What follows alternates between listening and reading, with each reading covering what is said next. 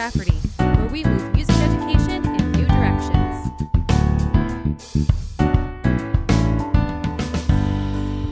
Hey, and welcome back to Take Notes. I am so looking forward to giving you this episode where I got to talk with the incredible Teresa Hoover, who is a music educator, speaker, and writer, and she is our monthly teacher feature for the month of April.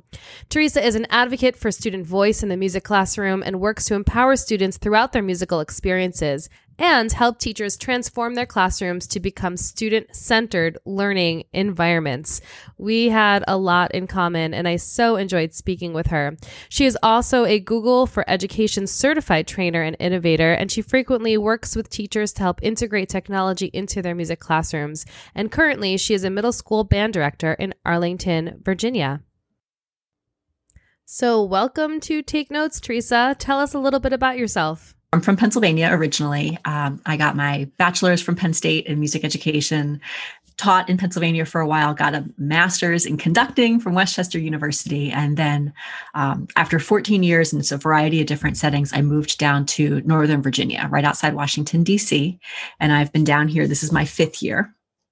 Currently, I'm a middle school band director. So I teach 6th, 7th, and 8th grade band and a guitar class. Although pandemic time, it's a little different these days, but I'm sure we're all used to that. So in addition to all the music stuff, I really love technology. And that's kind of when I moved down to Northern Virginia, I really started to dip my toe into what I could do with tech in the music classroom.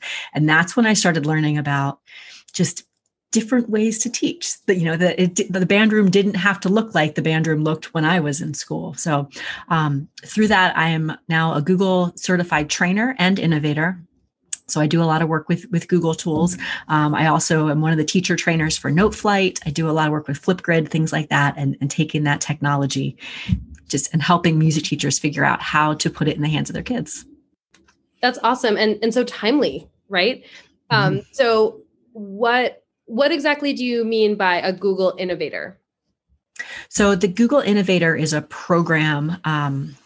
It's a program that you apply for, and then you attend this academy. And once you've gone through all of the steps, you are an innovator. So essentially, when you apply for the Innovator program, you are trying to solve a large problem in in education. Sorry, and I, as a music teacher, wanted to, find a musical problem to solve.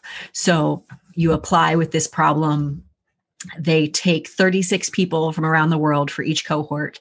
And if you're accepted, you go to one of the Google offices and spend a couple days there working with your cohort on trying to solve that problem.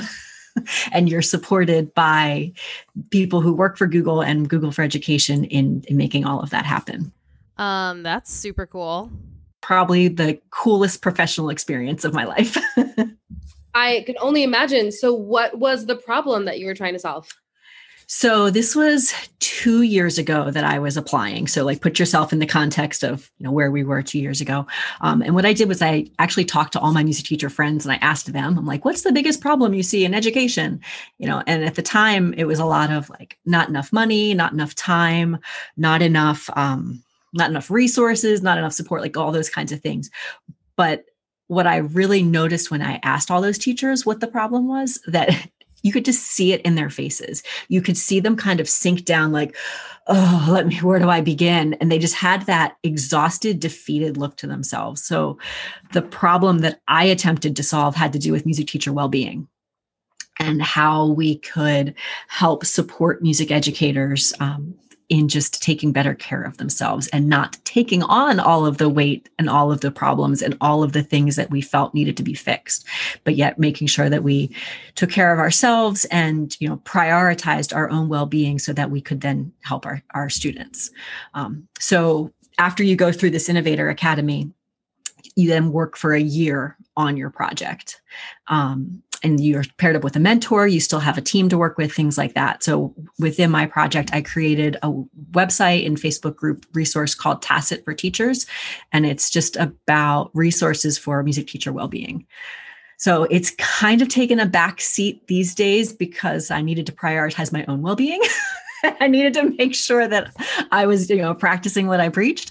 But the resources are still out there, and just the ideas are all still there. The community is still there, and they're available for anyone who wants access. So that's fascinating. So the end result then of that year project were those community groups. So what kind of things did you learn as you were going through this journey trying to solve this problem?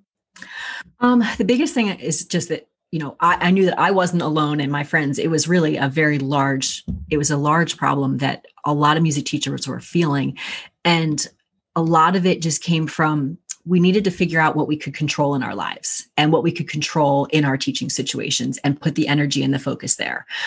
You can't control your school board. You can't really control your administration, the parent. You can't control a lot of that. But if you could think about what you could control and how you could make that something manageable and make that something dealable, then you were better, you had a better chance of success as far as taking care of yourself. And also just that you have to make self-care a priority. And I think that's something that in the last year, we've all really learned through this pandemic as well, is that we have to take care of ourselves. We have to look out for our own well-being. And some of it's just the simple eating well, keeping hydrating, exercising, sleeping, and also not being afraid to leave work at work, or at least closing the work computer and walking away from it to the other side of the house when you're working, when you're working remotely, but making sure that we celebrate that and that we prioritize that. Think about that, all the memes you see when it's like, look, one car left in the parking lot. Guess who it is? It's like, no, we shouldn't celebrate the fact that the band director always has the last car in the parking lot. Celebrate the fact that you left work on time and visited with your family and spent time with your kids and did the things that were important to you. So why do you think that is? I mean, do you think that that's something that is more of a personality trait for people who happen to go into music? Or do you think that there's just this expectation of music teachers in general that people then fall into? I think it's both. I think part of it is we all had these amazing musical experiences and we go into it wanting to replicate that. So we have, we're the type of people who we want that. We want that for our students. And I think the other part of it though, is just a lack of maybe understanding from those who are sometimes putting the requirements on us. Like, why can't you do one more performance? Why not have 3 extra rehearsals? And we're constantly wanting to please them, constantly wanting to advocate for our jobs, right? To say that what we do is worthy and we want to put our students out in front.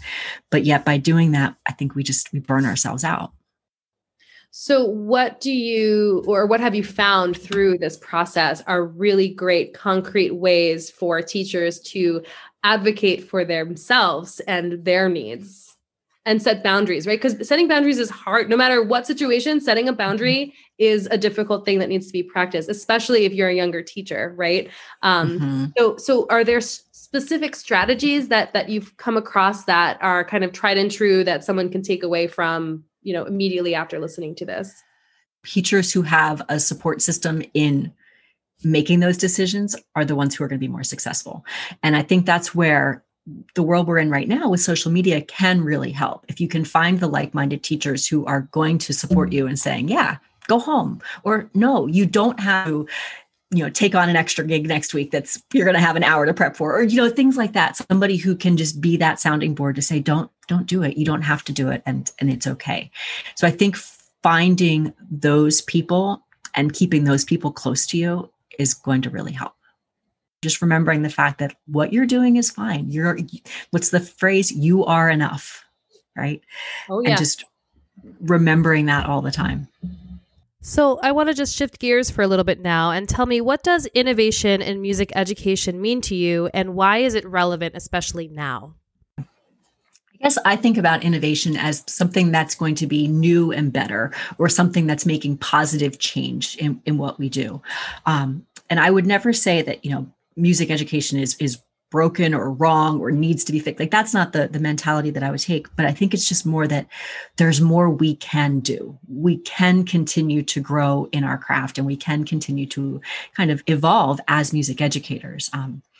So when I look at innovation, it's how can we kind of push those things forward to keep up with everything that's going on around us. So over the past year, what are some of the really cool, innovative things that you've seen, either that you've done or that you've seen or heard of through your conversations with other music teachers? A lot of the things we've done in a way have been innovative. Just the idea of getting kids on Zoom and saying, hey, we're going to do music this way. We wouldn't have really thought about that before. But for me, like some of the things that I've loved to see are where the kids have really had the opportunity to do the music making, and that they've had those options. They've had the choices, they've had the creativity time where maybe before it wasn't that way. Maybe before it was always the teacher saying, this is what you're going to do, or this is how you're going to do it. But now we've had to find ways to really let the kids take that ownership. And that's what I've been passionate about for years anyways, is giving them that ownership. And I think some of the teachers who've been really successful through this pandemic and all of these changes have been able to do that. Sure. I totally agree. And that's a really nice segue to your book, because that's really what the book is about, right? It's about passing the baton and giving the ownership of the music learning to the kids instead of just delivering information. Teachers, facilitator, to kind of have this back and forth of knowledge, information, and this fluid relationship with students, content. It's all kind of works together. So, something that really struck out, you have a very clear distinction between engagement and empowerment. So can you talk maybe a little bit about that and what that looks like as a student? And then what does that look like as a teacher? Yeah. So engagement, first of all, engagement's not bad. I mean, I remember like right out of college when we had to have like a mission statement on our resume, and engagement was like the word you wanted. You wanted to say that all the kids were engaged in music, meaning they're doing music, right? They're playing instruments, they're singing, they're composing, they're doing the actual music making. And that's good. Like we want that. We don't want the kids just sitting there passively watching someone else make music the whole time. But when you take it to empowerment, you're taking it up a level. So with engagement, a lot of times it would be the teacher says, do this, the kid does it. The teachers say, sing these songs, the students sing those songs. Compose this melody, they compose that melody. They do things very, very scripted, and it's exactly how the teacher has indicated. Again, that's good. We want kids who are doing what we say, but when we empower them, the students get to start making those choices. The students have some say in what music they're performing, what music they're listening to. They have a say in how they're going to go about creating something. They can find things that relate to them personally so that it's more meaningful to them. So when we're empowering them, they're taking ownership of that music making process. And I think that's where the magic can really happen. And that's where, when I think about, how I'm innovating and how I'm moving forward, that's where I look. What decisions am I making, and how many of those decisions could the kids make instead?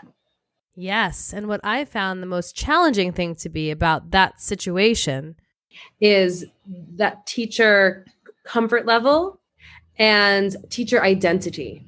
Do you agree? Oh, absolutely. It's really uncomfortable at first and it's a little bit chaotic at first, but you have to embrace that. You have to, step back from the chaos and look around your room and realize, while somebody who's walking by might see 7 saxophone players doing completely different things, recognize, well, that one's working on a song to play for mom for her birthday. And that one over there is working on, another piece that he found from something that was, important to him, but they're all working on things that are meaningful to them. So you have to embrace that chaos, but it is uncomfortable. Sure. It is really uncomfortable. And I know just, from my experience, I started doing that as I was building my modern band program. That was, very much that model. And, my colleague who we share a space with, he was such a good friend to me and just let me vent before and after every class. It was before, like, I don't know what I'm doing, this is ridiculous. And afterwards, like, I don't even think that was a thing. I don't even know what was going on. I think they learned something. I don't know. But it's messy at first. It's super uncomfortable, but it continues to get better. And that's really what the kids need to learn the way. So how do you see, in your own words, how do you see that as connecting to then student identity with their own musicality and that lifelong learning piece? Well, because that's what it does. These kids who are taking their music making and they're making it important to them, it doesn't stop when they walk out of your classroom. it continues with them because it becomes part of their identity. So when you have kids that come running into your classroom and tell you about something they worked on at home related to your class that you didn't tell them to do, that's so powerful. And that's when you're like, oh, all that chaos, there was purpose behind it because the kids are wanting to make music a part of them. So we think about lifelong musicians. Yeah, we want students who they don't just see themselves as kids who attend a music class. They can see themselves as musical. That's how they would identify themselves. And I'm interested to know about your experience specifically with teaching middle school and how you've seen this musicality become a part of their identities. Because as we know, these adolescent years are critical in forming their identities that have these lifelong implications. And the middle school years are often seen as the best last chance to have some sort of influence on who they're going to be as they are growing up. So what have you noticed doing this type of method in your classroom and how it relates to student musical identity? They want to be musicians outside of the classroom. They send me videos of things that they've learned. They send me, hey, can we play this song? They work on projects that they don't have to work on outside of class. So I think they are starting to see themselves that way. Like one of my goals this year, knowing it was going to be a very, very different year, was just how much creating can I have the kids do? And at the beginning of the year, I asked them, just in like a getting to know you kind of thing, like, do you feel that you're creative? And a lot of them said no. Like a lot of them didn't feel that they were, but we've done a bunch of projects. And as we've been doing them, things where the kids have lots of choice and lots of say in what they're doing, you can see that self-efficacy is going up, that they're starting to see themselves as creative. This week's like the end of our quarter, and I had them do another little reflection. And I asked them, what did you think of this last project we did? Oh, it was really fun. I loved the creativity and imagination, and I loved working with my friends. Like, that's what we want. I want, kids who are really enjoying making music, whatever it may look like. When we think about when we're giving kids assignments or projects to do, I'm trying to remember how the exact phrase goes, but if you get back, 30 of the same exact thing, you gave the kids a recipe. And you don't want to give them a recipe. You want to just give them some ideas. So I try to, for any project that we do, say, okay, it needs to have, and I give them a couple elements that it has to have, but no specifics as far as, maybe I'll tell them it should be at least a minute long, or if they're doing a composition, or I'll say, it needs to include at least these pitches or something like that. But yet there's not you must include, just this and nothing else. Like, leave it open. Let them explore. Let them figure out what they want to do. And they really will surprise you if you let them. But at the same time, I found we can't just say, go make something, go compose something, you do have to give them some kind of parameters to work within, and then they can find the creativity. Right. Because there is fluidity within structure. I yes. Often, when I think about structure like that, I think of the woodworking of a house, right? So, it's this open house. It's just the wood framing. The structure's there, but you can easily move in from space to space. Yes. Where if you don't have that structure there isn't even the house to go through. There's nothing. So I'm curious to know, since, you've been doing this for a while, the kids know to expect this from you. At the beginning, was there any sort of resistance to it? Yeah. And while I've been doing it a while, it's at the same time, like I opened a brand new school last year. So last year I had brand new students who the first day that I did something a bit creative, they were like, who is this woman and what is she doing? Does she not know how to teach band? Because these are like the 8th graders who, they knew everything. So yeah. But that also was the quick reminder to me, oh yeah, you have to prep them for this. You can't just say, go into small groups and make this happen. You have to prepare them for it. You have to take those small steps. We kind of talk about it as like letting go of the reins a little bit at a time, especially for kids who are used to always being told what to do and how to do it. Give them little freedoms. Do it in safe ways. So maybe if you were an ensemble teacher and you were trying to insert a little bit of creativity, you would tell all the kids, okay, everybody brainstorm an idea for this, put it on a sticky note, share it with me. That's very safe, as opposed to saying, you second clarinet player, tell me how you think this should sound. That's terrifying when you're a kid. They don't know. They don't know how to answer it, but you have the conversations as a group. You work them up to it. There's someone who's listening right now who says, well, I would love to do those little incremental steps, like the sticky note exercise. Is there another concrete idea that you can suggest that someone could do to get off the podium and pass the baton, if you will? I mean, if you're thinking about as far like, giving kids choices and things like that, you can always just start with giving them two options. Hey, would you like to do this or this? And have them do a quick vote. And you could do the vote, whether either a thumbs up, thumbs down, or you could use a tech thing. So I would start like in that kind of respect, just giving them a couple choices. And then maybe from there you move on to like if there's a certain standard you're looking to work towards. You can do it this way, you can do it this way, or if you have another way in mind that would also show me you understand that standard, that's okay as well.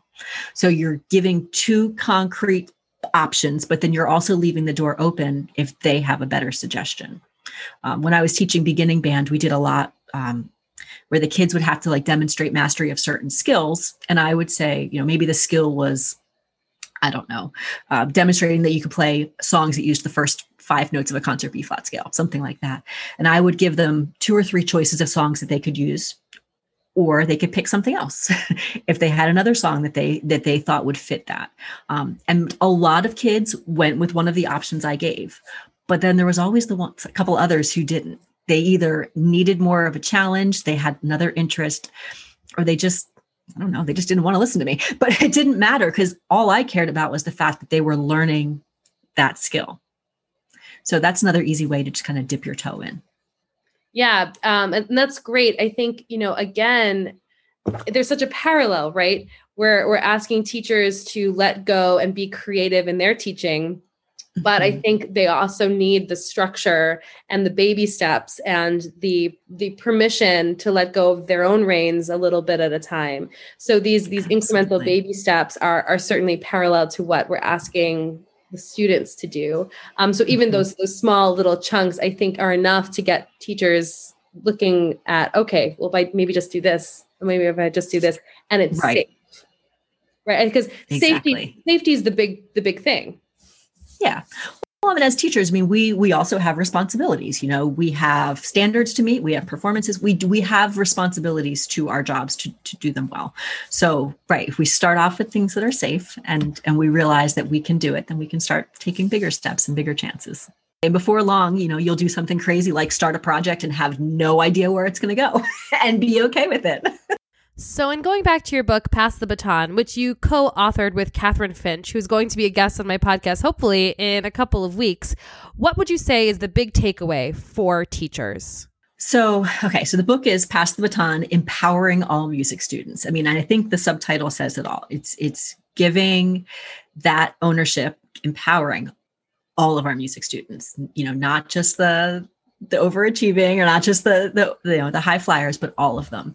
And I think what we really wanted teachers to be able to understand was that the kids need to be part of the creative process. The kids should be making those decisions. And if the teacher is the only one who gets to make any musical decisions and gets to have that ownership, then find those small ways that you can pass the baton to your students and let them take part. It's also, the kids don't need to make every decision. We are still the experts in the room. We are still, every fantastic orchestra still has a conductor, and, same with the choirs. There is still purpose in that. But I guess the point that I'm always trying to make is that we don't have to always be the one making the decisions. We can allow for those opportunities because yes, we do want to teach the kids what standard repertoire should sound like, or we do want to teach them the skills necessary to being musicians, but there just has to be the room for them to take some of that ownership. Absolutely. Yeah. So I always ask this at the end of every interview, what are your dreams for music education? Big dreams. Oh my goodness. There's so many. I think a lot of it kind of goes back to that same message of empowerment, but trying to not limit ourselves to the idea of band, orchestra, chorus, which it sounds like with your popular music program, you're right on board with that as well. That there is more to music than just those three. Thinking about the idea that your rating at contest isn't your rating in life. There's so much more to what we do. Feedback is important.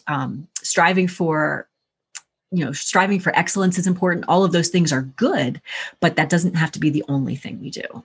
And I guess the final thing is just how we can really help kids see themselves as musicians beyond our classrooms. So I think if we can find a way to incorporate all of that into one magical music curriculum, then that would be awesome. If you want to learn more about Teresa Hoover and her work, go ahead first check out her YouTube channel with Catherine Finch at Pass the Baton, where she highlights music teachers who are doing just that, passing the baton to their students and empowering them to become musical individuals. You can also reach her at Twitter and Clubhouse and Facebook and Instagram at Musical Teresa, and her website is musicalteresa.com. If you enjoyed today's episode, go ahead and subscribe to this podcast and share with a friend. Also, if you know a teacher who would be a great candidate for the monthly teacher feature on Take Notes, please send me an email at music@jenrafferty.com. Until next time, I'm Jen Rafferty. Have a wonderful day.